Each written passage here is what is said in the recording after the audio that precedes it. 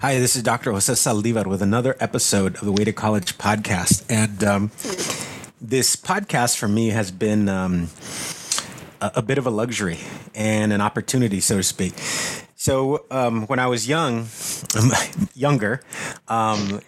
went away to college, attended Stanford University, and I remember feeling like I was the only person from my area of the world in South Texas. And I think the other person I met from South Texas, not that there weren't other people, but this was the first person I think I met.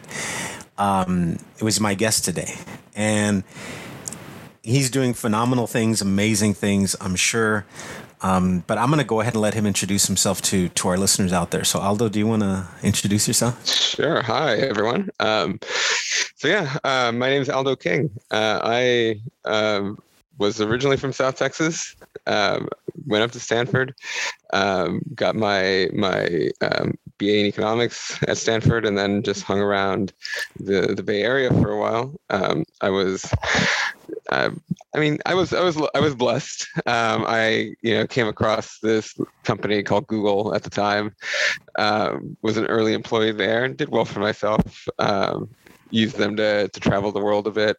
Worked for a while in India. Worked for even longer bit in Ireland. Came back to the United States for business school again at Stanford, and then got lucky again, I guess, and then fell in with Facebook when they were still a small company, and did well. Since then, I kind of worked in tech ever since. Took a job in Canada for a while.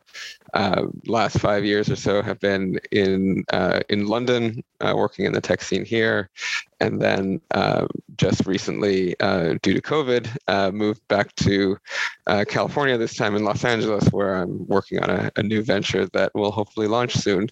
But yeah, that's my background. Wow, that's a lot. You've done quite a bit. Aldo, thank you again for joining me. And I ask all of my guests if they had to identify a point in their lives where they'd say, "My educational journey started here." At this point, where would that be for you?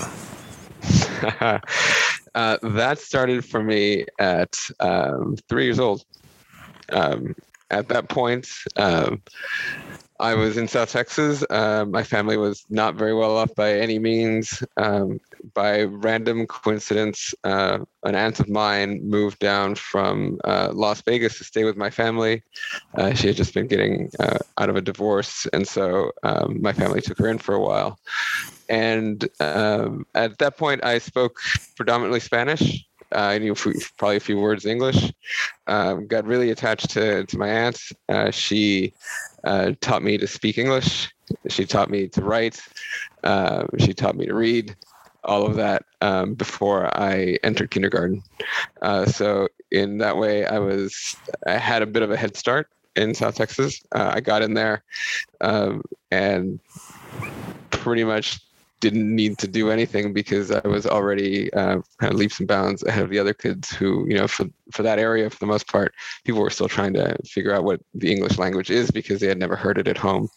And so it gave me a leg up there.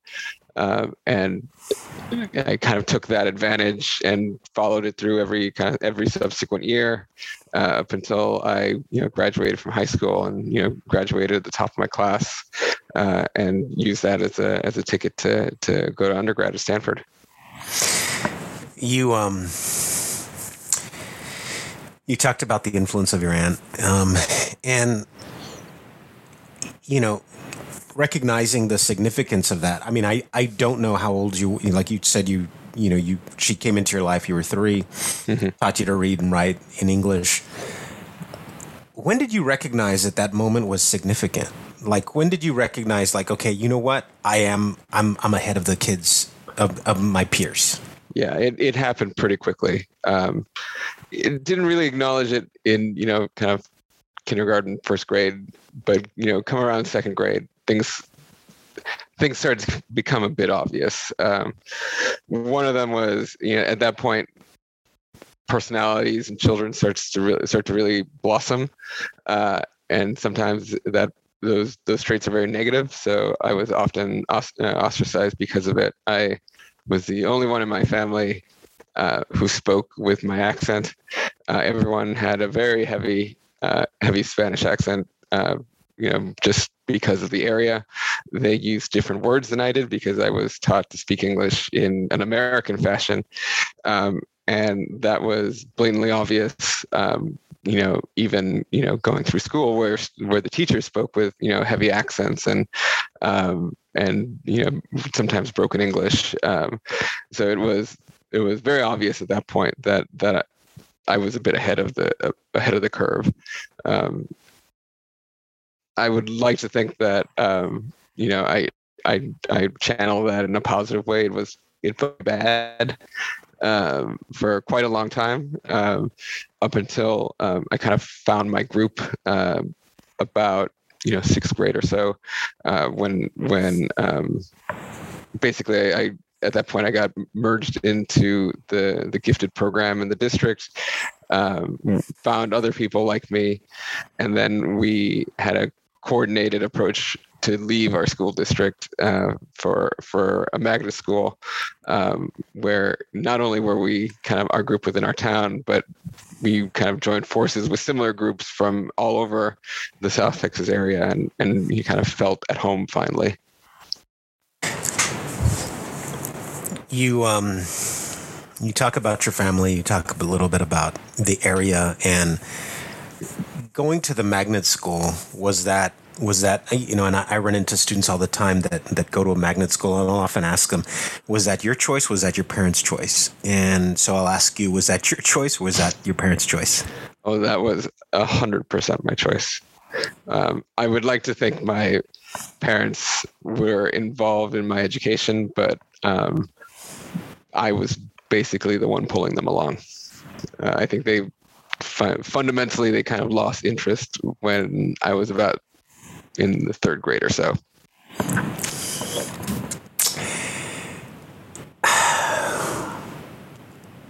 I kind of say this very nonchalantly. It wasn't a happy time. I was kind of left to figure things out for myself. I didn't have the resources of family that had been through similar things. I didn't have the resources of friends that had been through similar things.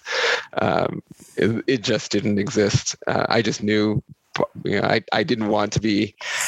I saw what was around me, and even in my youth, I was able to, contemplate, is this what I want for my future? It doesn't feel very happy.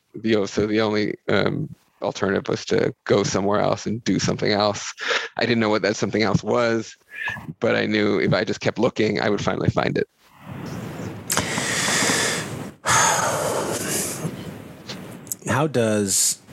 So you make the choice to go, and you said earlier you found sort of your tribe, right? You found a group, yeah, that you connected with.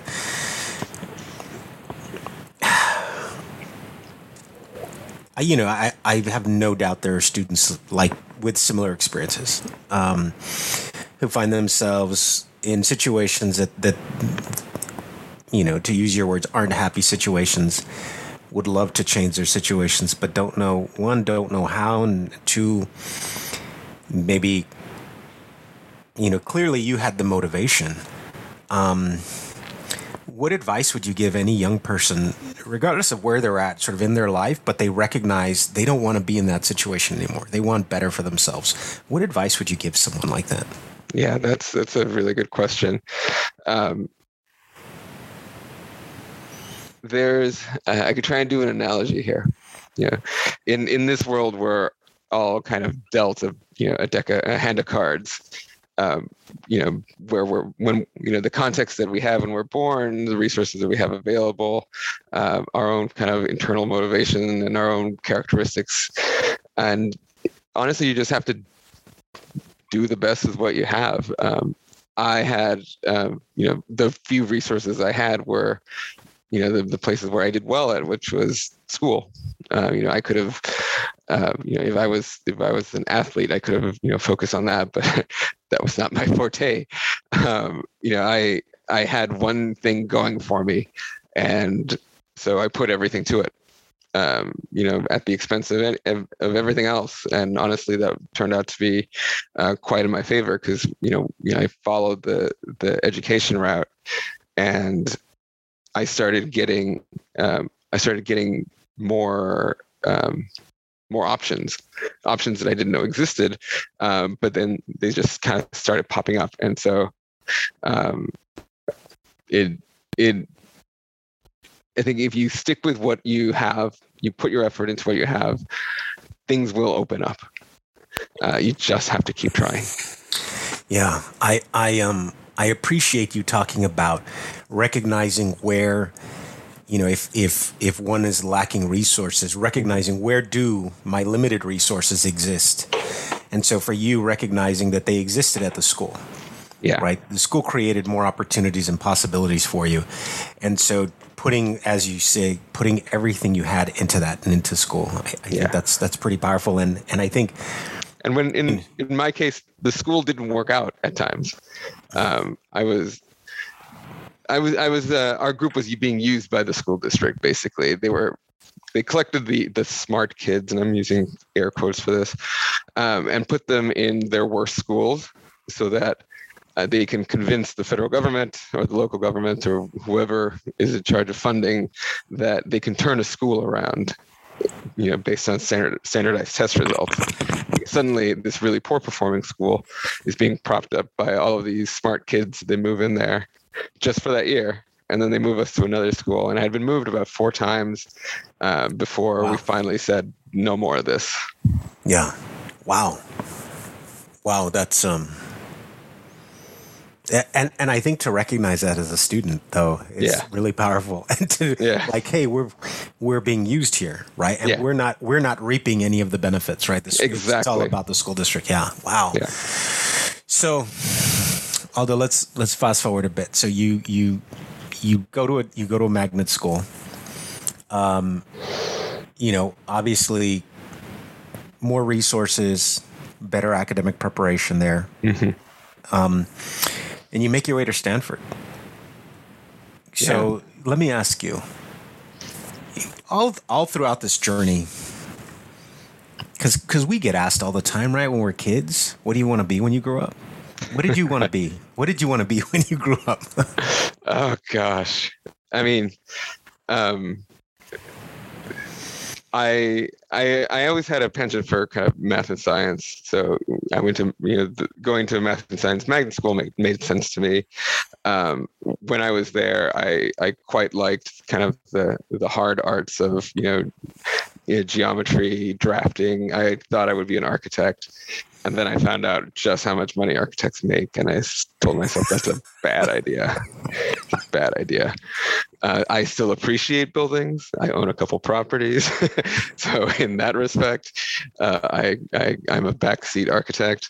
But at that point, it was around the time when I was having to start picking schools, and you have to make some decision at that point. And I didn't know exactly what I wanted. I just knew that it had to be in that world, and I approached that in how I selected my school. I was looking for something where I can dabble for a couple more years without saying definitively this is what I want. So Stanford had a very smart program where they gave you exposure into a lot of things at first, and then let you if you knew what you wanted, great, you can get started right away.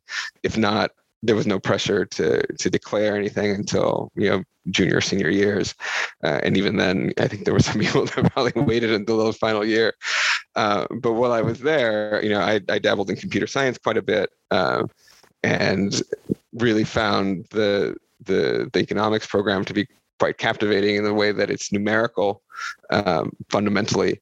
And I also discovered that I didn't like, coding at 2-3 in the morning in dark rooms, constantly.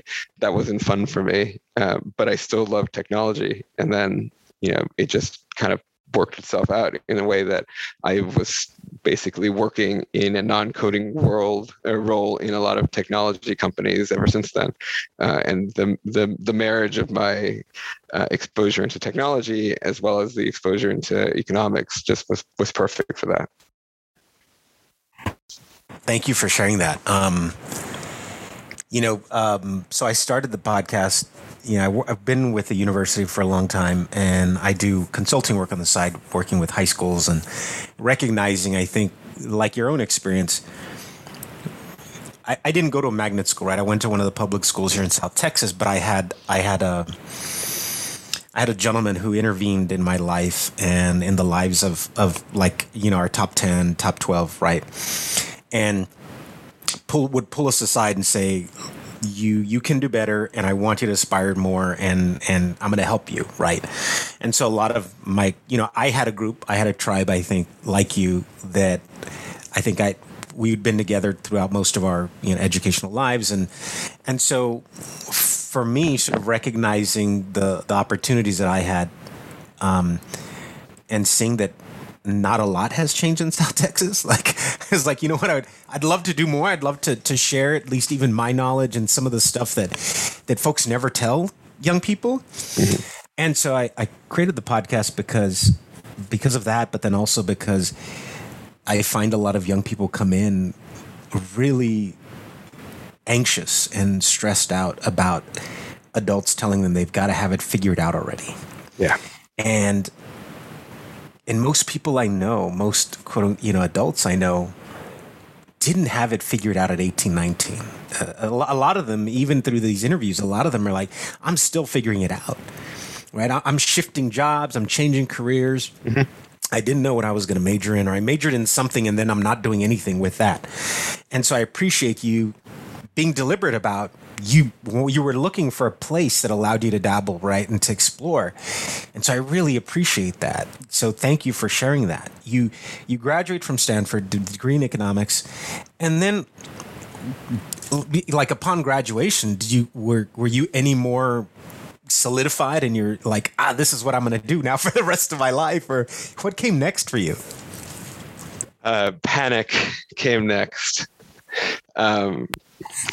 I wish I could say that upon graduation, I knew exactly what to do. I graduated at one of the worst markets ever. It was 2001. All the technology companies that had developed in the 5-10 years leading up to that year had peaked and had jumped off a cliff. So in my department, everyone had all of these jobs. They may not have been for tech companies, but they were,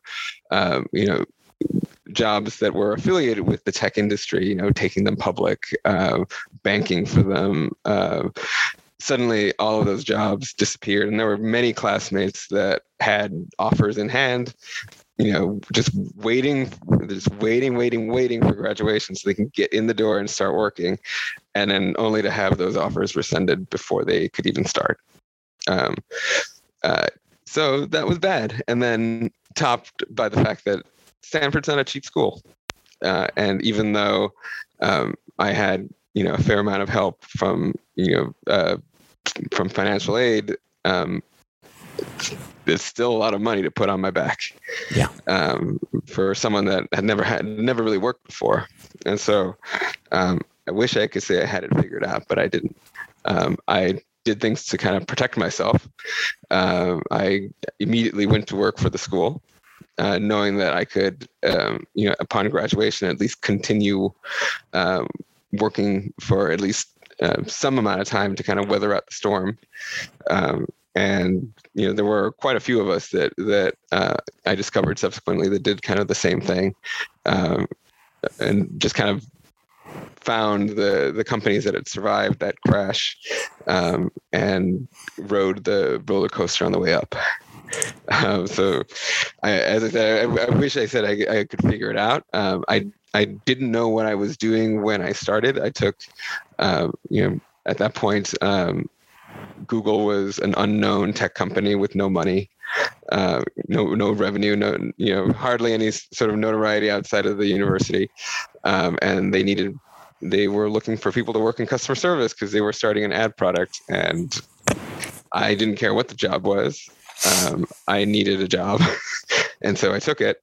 And then once I was in the door there, and I realized that, what exactly was available to do in a company like that, I immediately, I think I lasted in customer service all of 2 months before I got put into a different group. And then I created my own group, and then quickly started making a name for myself in the company. Wow. Going in and there at Google, I imagine somebody in your positions thinking, thank God I have a job.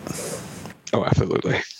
But it also sounds like, like you said, you were able to create your own group, and you made a name for yourself. Was that your intention all along? Was it like, I'm going to make a name for myself? Did somebody take notice of your skills and your ability? What was it? I owe quite a lot to this lady named Sheryl Sandberg, who is the COO at Facebook now.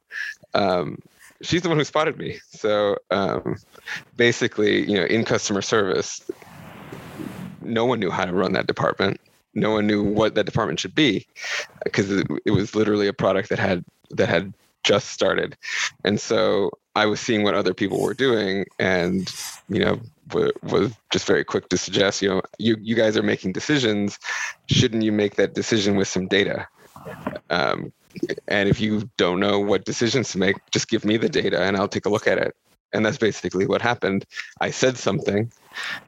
She had been brought in to run that group as her first job at Google.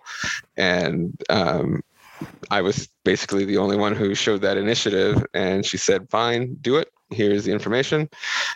Liked what I was doing. And then basically was her right-hand person for the 5 years that I spent there. Wow. What comes after Google, Aldo? More searching.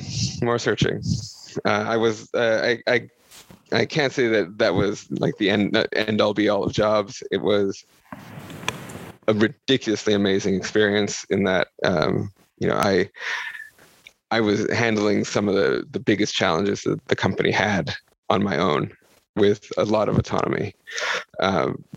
Basically the way things worked was Sheryl would need to answer a question that would be presented to the heads of the company, and she would tell me what that question was, and she would tell me find an answer. And so I would then use my resources and my connections in the group to dig up the data, come up with, read the tea leaves and find out what it's saying, project out some future state, package it together in a way that's easy to explain, and gave her the deck, and then she would walk me through it and teach me about how to take what I started with and how to present it in a more concise way, a more executive level way, and then she would take that to the CEO and the founders, and we would do that over and over and over again. And so it was wonderful, but at some point, it got to the situation where all the work I was doing was basically highlighting how if things were done, if things were prioritized correctly within the company, we could avoid all of these problems. And so I wanted to get firsthand into fixing the problems instead of being the guy that reported that the problems were taking us in the wrong direction. And so I knew that job needed to be, it hit its conclusion, it hit its peak. And I didn't know what the next part was, but I knew that I needed an additional signaling device to say, hey, I want to try this other thing. And she suggested business school. So I applied to business school, and then with the idea that a business degree will help me. I see product managers with business degrees. I see executives with business degrees. I'll go there and I'll do that. And conveniently enough, she moved from Google to Facebook, and that right as I was finishing up my MBA, and immediately wanted to hire me to work in product for Facebook in the ads world, doing this, addressing the problems that I was highlighting at Google that they never did anything about, to hopefully do it preemptively at Facebook when they launched their ad product. So it was a wonderful time to really switch careers and do something else. Aldo, let me ask, because you said you spoke up. Yeah. Right. Sheryl Sandberg noticed you because you spoke up and you questioned or pointed out something, right? Yeah. People are often reluctant to do that. Yeah. People kind of sit back and I don't want to make waves. I don't want to call attention to myself. But I mean, it sounds like, and I feel like I always encourage people to speak up. It sounds like it paid off for you.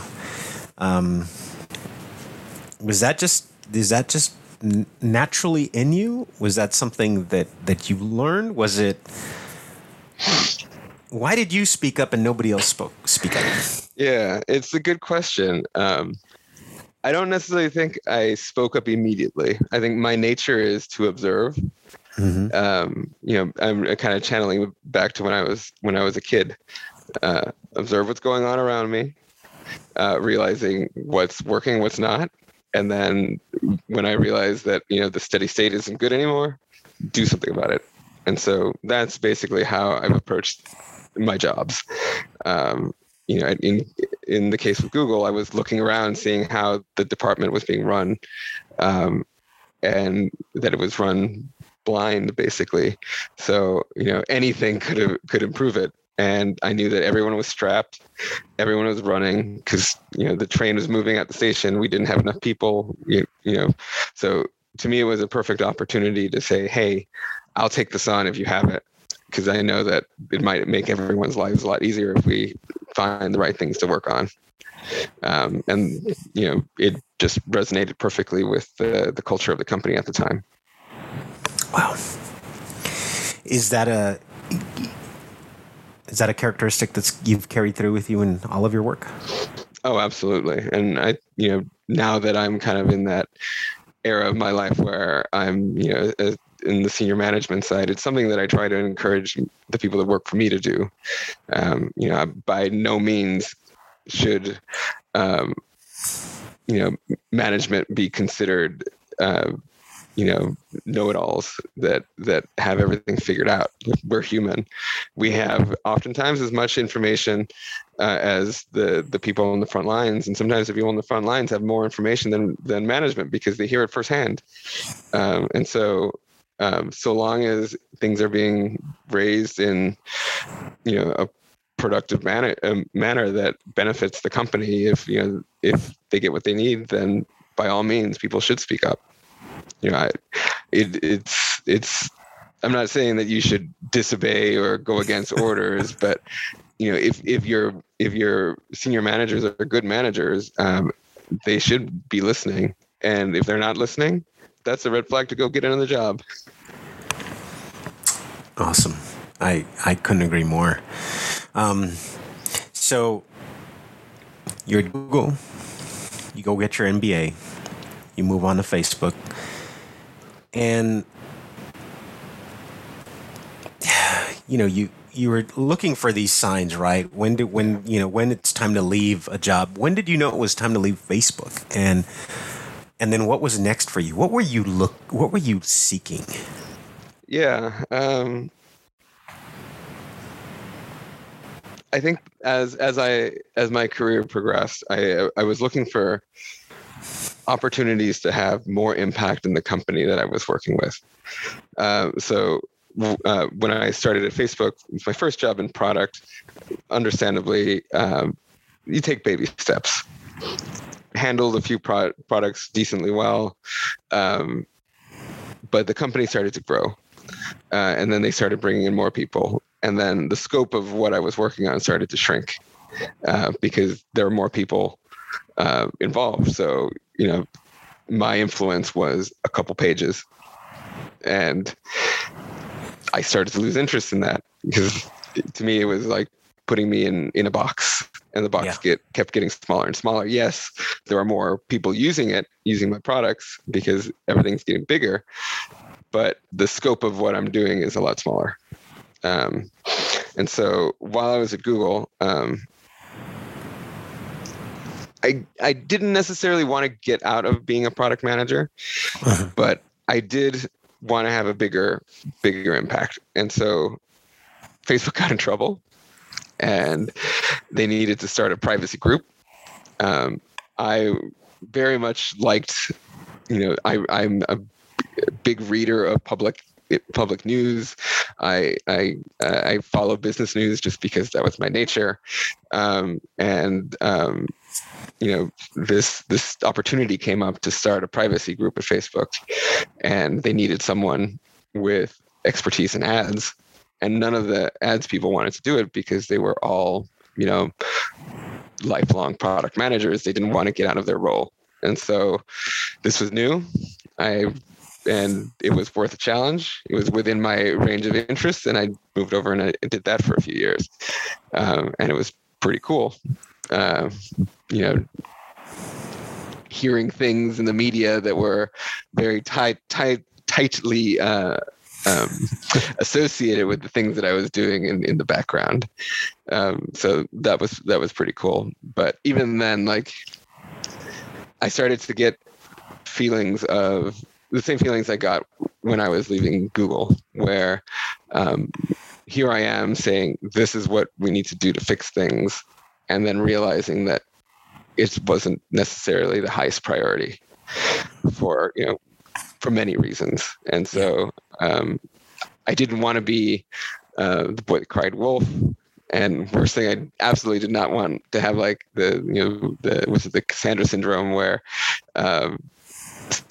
I'm warning people and then it ends up happening.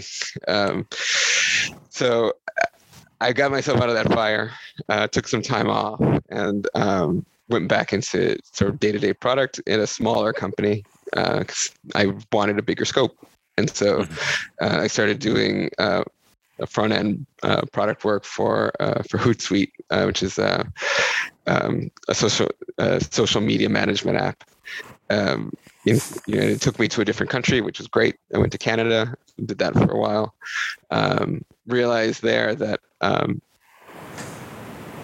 first I thought Canada was incredibly boring, so it didn't really fill out my social needs. But business-wise, I had a meddling CEO, and things I couldn't get forward motion on what I wanted to do because we were constantly being pointed in different directions.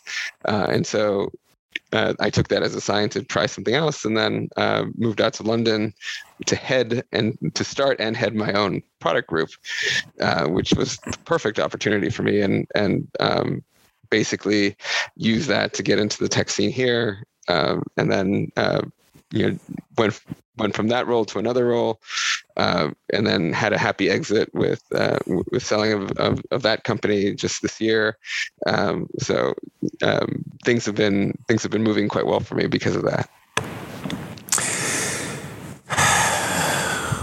Aldo, you've come a long way from Brownsville, Texas.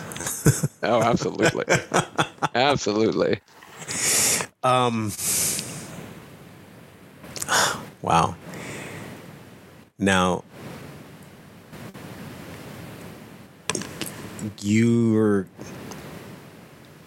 congratulations on the sale and actually everything that you've done, everything that you've accomplished in your journey. Thank you. As we sort of bring things to a close here, there's so much that we can pull from your story. What piece of advice would you leave our listeners with? Do things that make you happy. We had talked about, pressure to do things. And I think when I started my journey, there was a lot of pressure for me to, cultural pressure to stay in South Texas, to give back to family, always to give. But you should give, yes, but you should give to what you want to give. You should take as much as you should, because you're fundamentally the one doing the work. This is your life. You should focus on what you want. And I'm not saying be selfish. I'm just saying take care of yourself. There's a lot of happiness out there, especially when, having options, having opportunity. All of those things are correlated very highly with happiness. And if you feel like you don't have those things, find them and create them. College may not be for everyone.